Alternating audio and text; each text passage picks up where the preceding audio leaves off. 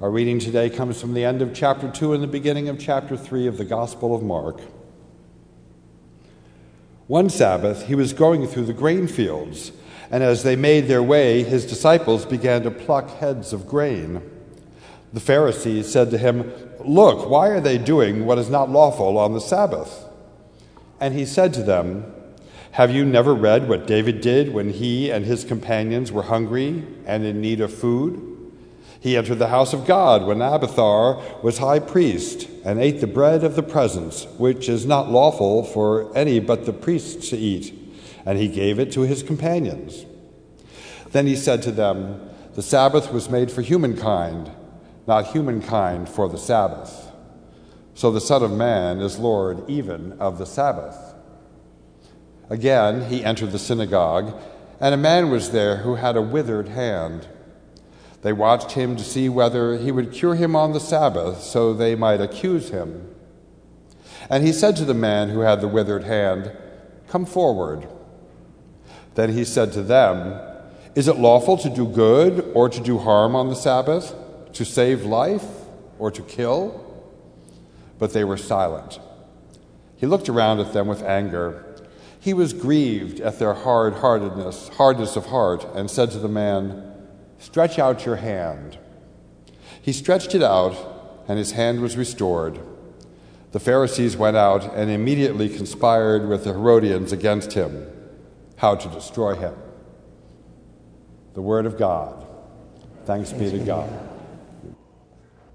When I first started in ministry in 1989, I soon met Dave Jones, who had been in ministry a little bit longer than I had been, and he taught me a lot about youth ministry. And he's actually he was an ordained United Methodist pastor. He's going to be an Episcopal priest at St. Paul's next Saturday. One of the things he taught me early on, which was a great relief to me, was he said, "Handwriting and spelling don't count in the kingdom of God." I like that. My handwriting is not that good. My spelling is not that good. Thank God for spell check, although I've discovered that autocorrect and my thumbs really come out with some funny things. Does that happen to you? You send something and you realize, I didn't mean to type that. Did you see the spelling bee, the National Spelling Bee this week? I see some of you nodding. So these kids have been practicing for years, studying for years. I'm going to show a brief clip, but this is the very last minute and a half of the spelling bee, which took, on that day, hours and hours and hours, and probably before that, days and days and days of spelling words correctly. Let's take a look. Karthik Nemani, if you spell this next word correctly, we will declare you the 2018 Scripps National Spelling Bee champion.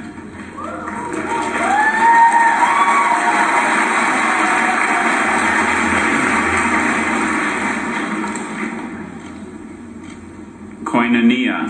Koinonia, may I have the definition? Intimate spiritual communion and participative sharing in a common religious commitment and spiritual community. May I have the language of origin? Greek. Are there any alternate pronunciations? There's koinonia and kinania. May I have the part of speech? Noun. Can you please repeat the word? Koinonia, kinania. Koinonia. K-O-I-N-O-N-I-A. Koinonia. That is correct. Congratulations, Karthik. You are the 2018 Scripps National Spelling Bee champion.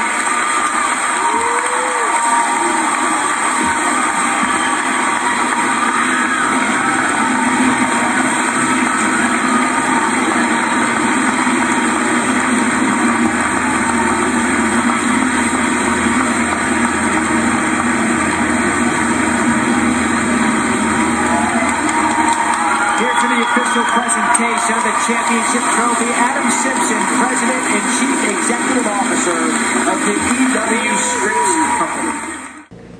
think that may be the first time in the history of Christianity that that word received such applause.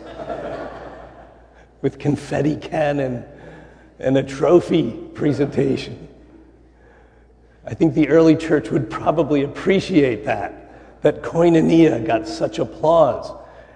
That day, some of my friends in seminary, I could see them all popping up on Facebook. We learned that word in seminary. Who knew that it would become such a... Now that's the most looked up word in the U.S.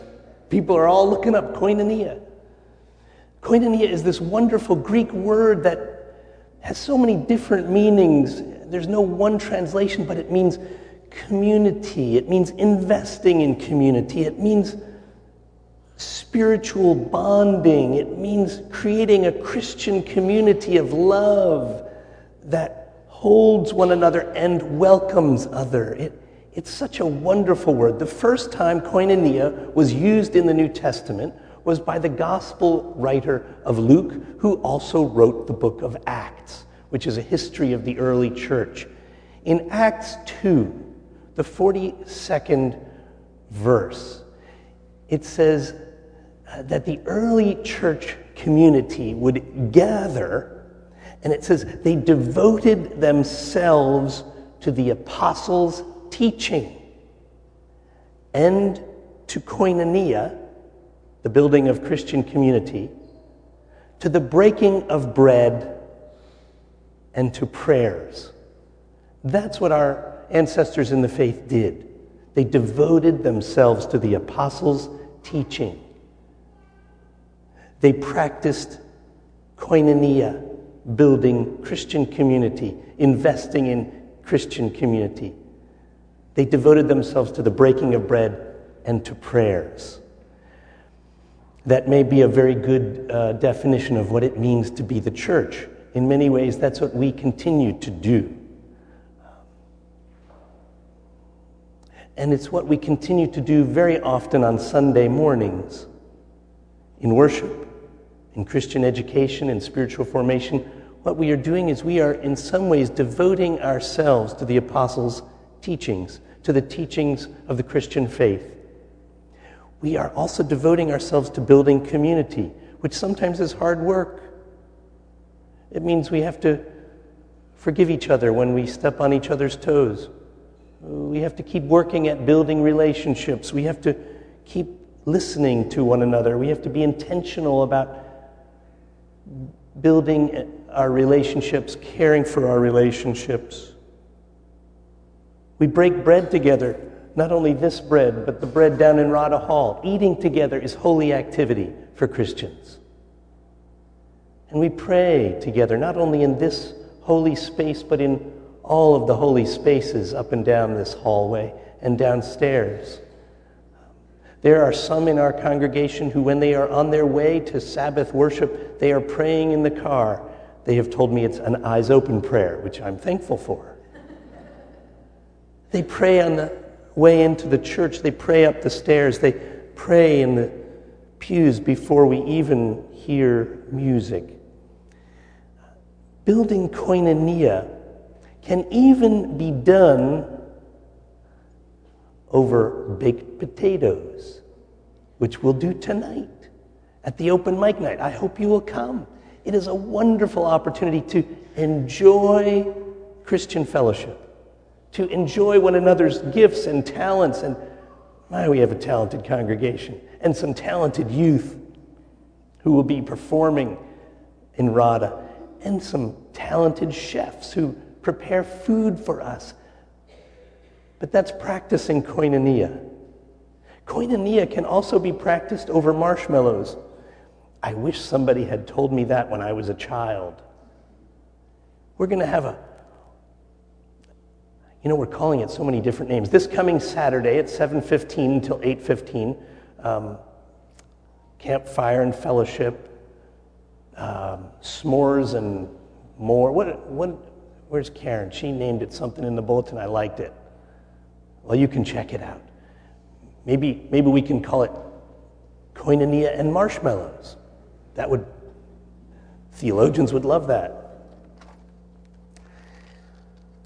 One of the ways that we practice koinonia intentionally is by keeping the Sabbath holy and by practicing and devoting ourselves to the apostles' teaching, which said, on the Lord's day, rest. On the Lord's day, stop competing. Isn't it interesting how much competition goes on in our world on Sunday morning now and Sunday afternoon? I grew up playing soccer on Sunday afternoons, loved it. But now looking back on that as an adult, I realized, that was continuing the competition that we've been doing all week, but now it was competing in a sport.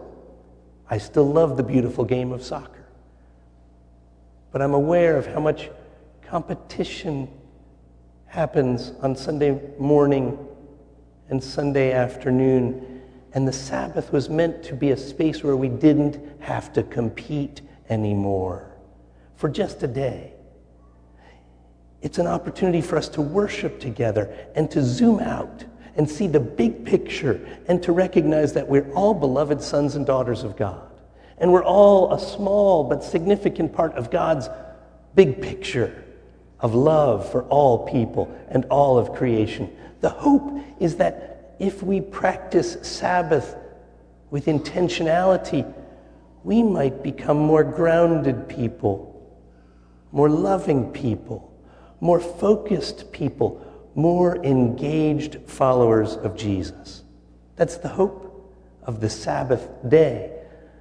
And it takes great intentionality for us to just show up, because we could have all been in 10 or 100 different places this morning. But there's something in us that knows we need to keep investing in our primary relationship with God, which affects every other relationship that we're in. So Jesus, in today's passage that Tom read, it seems like Jesus is waiting to heal someone until the Sabbath. If you notice, so many of his healings take place on the Sabbath day. I wonder if he was just waiting around with the disciples, saying, we're going to heal that guy with the withered hand, but we're going to wait until the Sabbath, because it's a teachable moment. We know that we're going to tick off the conservative religious police when we do this, because they say that the Sabbath, no work should be done, and healing is work. And so Jesus says to the man with the withered hand, stretch out your hand. And he's healed. And it says in the scriptures that certain religious people made plans immediately to destroy Jesus because he had broken the law. He had broken the rules. Jesus chose love over law. Jesus chose compassion over the law. And I think in doing so showed us something very significant. The Sabbath is meant for restoration. The Sabbath is meant for healing, not only of a withered hand, but of our withered spirits, our withered souls, our withered relationships. This is the day that the Lord has made so that we might be restored to fullness of life, restored to the ability to love and be loved, restored to our true selves. I close with this. It is a hope that I have for someday. Someday, I hope that when people across the street in the CVS parking lot see us leaving through the Main Street doors, they will look at us and say, oh, thank God those Christians have just worshiped, because we need them to be healers in the world. Thank God they've gone to worship so that they can be grounded, non-anxious, filled with love, because we need them to be faithful in the world.